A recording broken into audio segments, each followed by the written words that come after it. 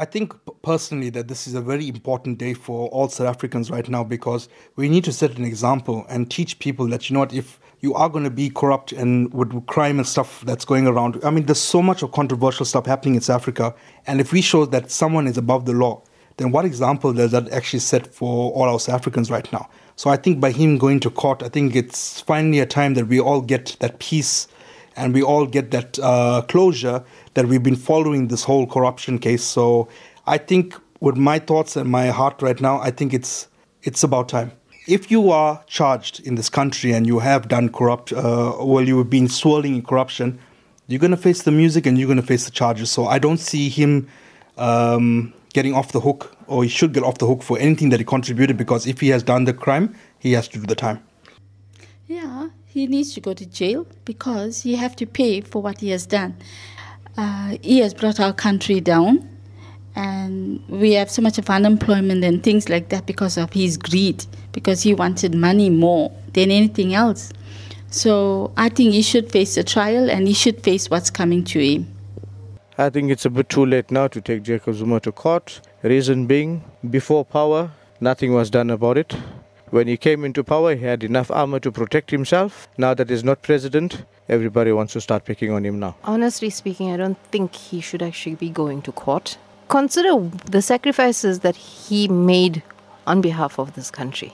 During his reign as president, I think there has been more things that have been done for the people than any other president. I mean, people have received free housing for the RDP development. There's been more jobs. Look outside the box, what he did for this country as a whole.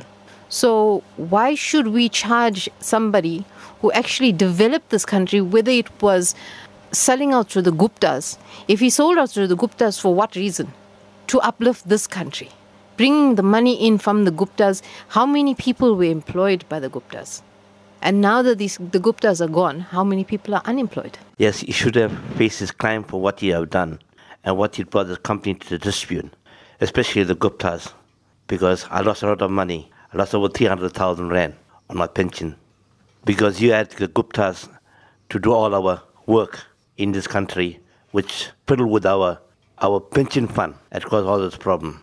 Now I'm crying now because I lost 300,000 rand within 2 months.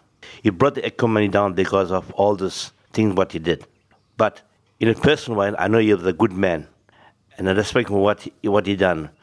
But you should have some intelligence of what he did that caused the problem to go and country go down. I think it's about time that he was actually brought forward to actually give his say and everyone to have their say on what happened. So I do feel it is quite long overdue.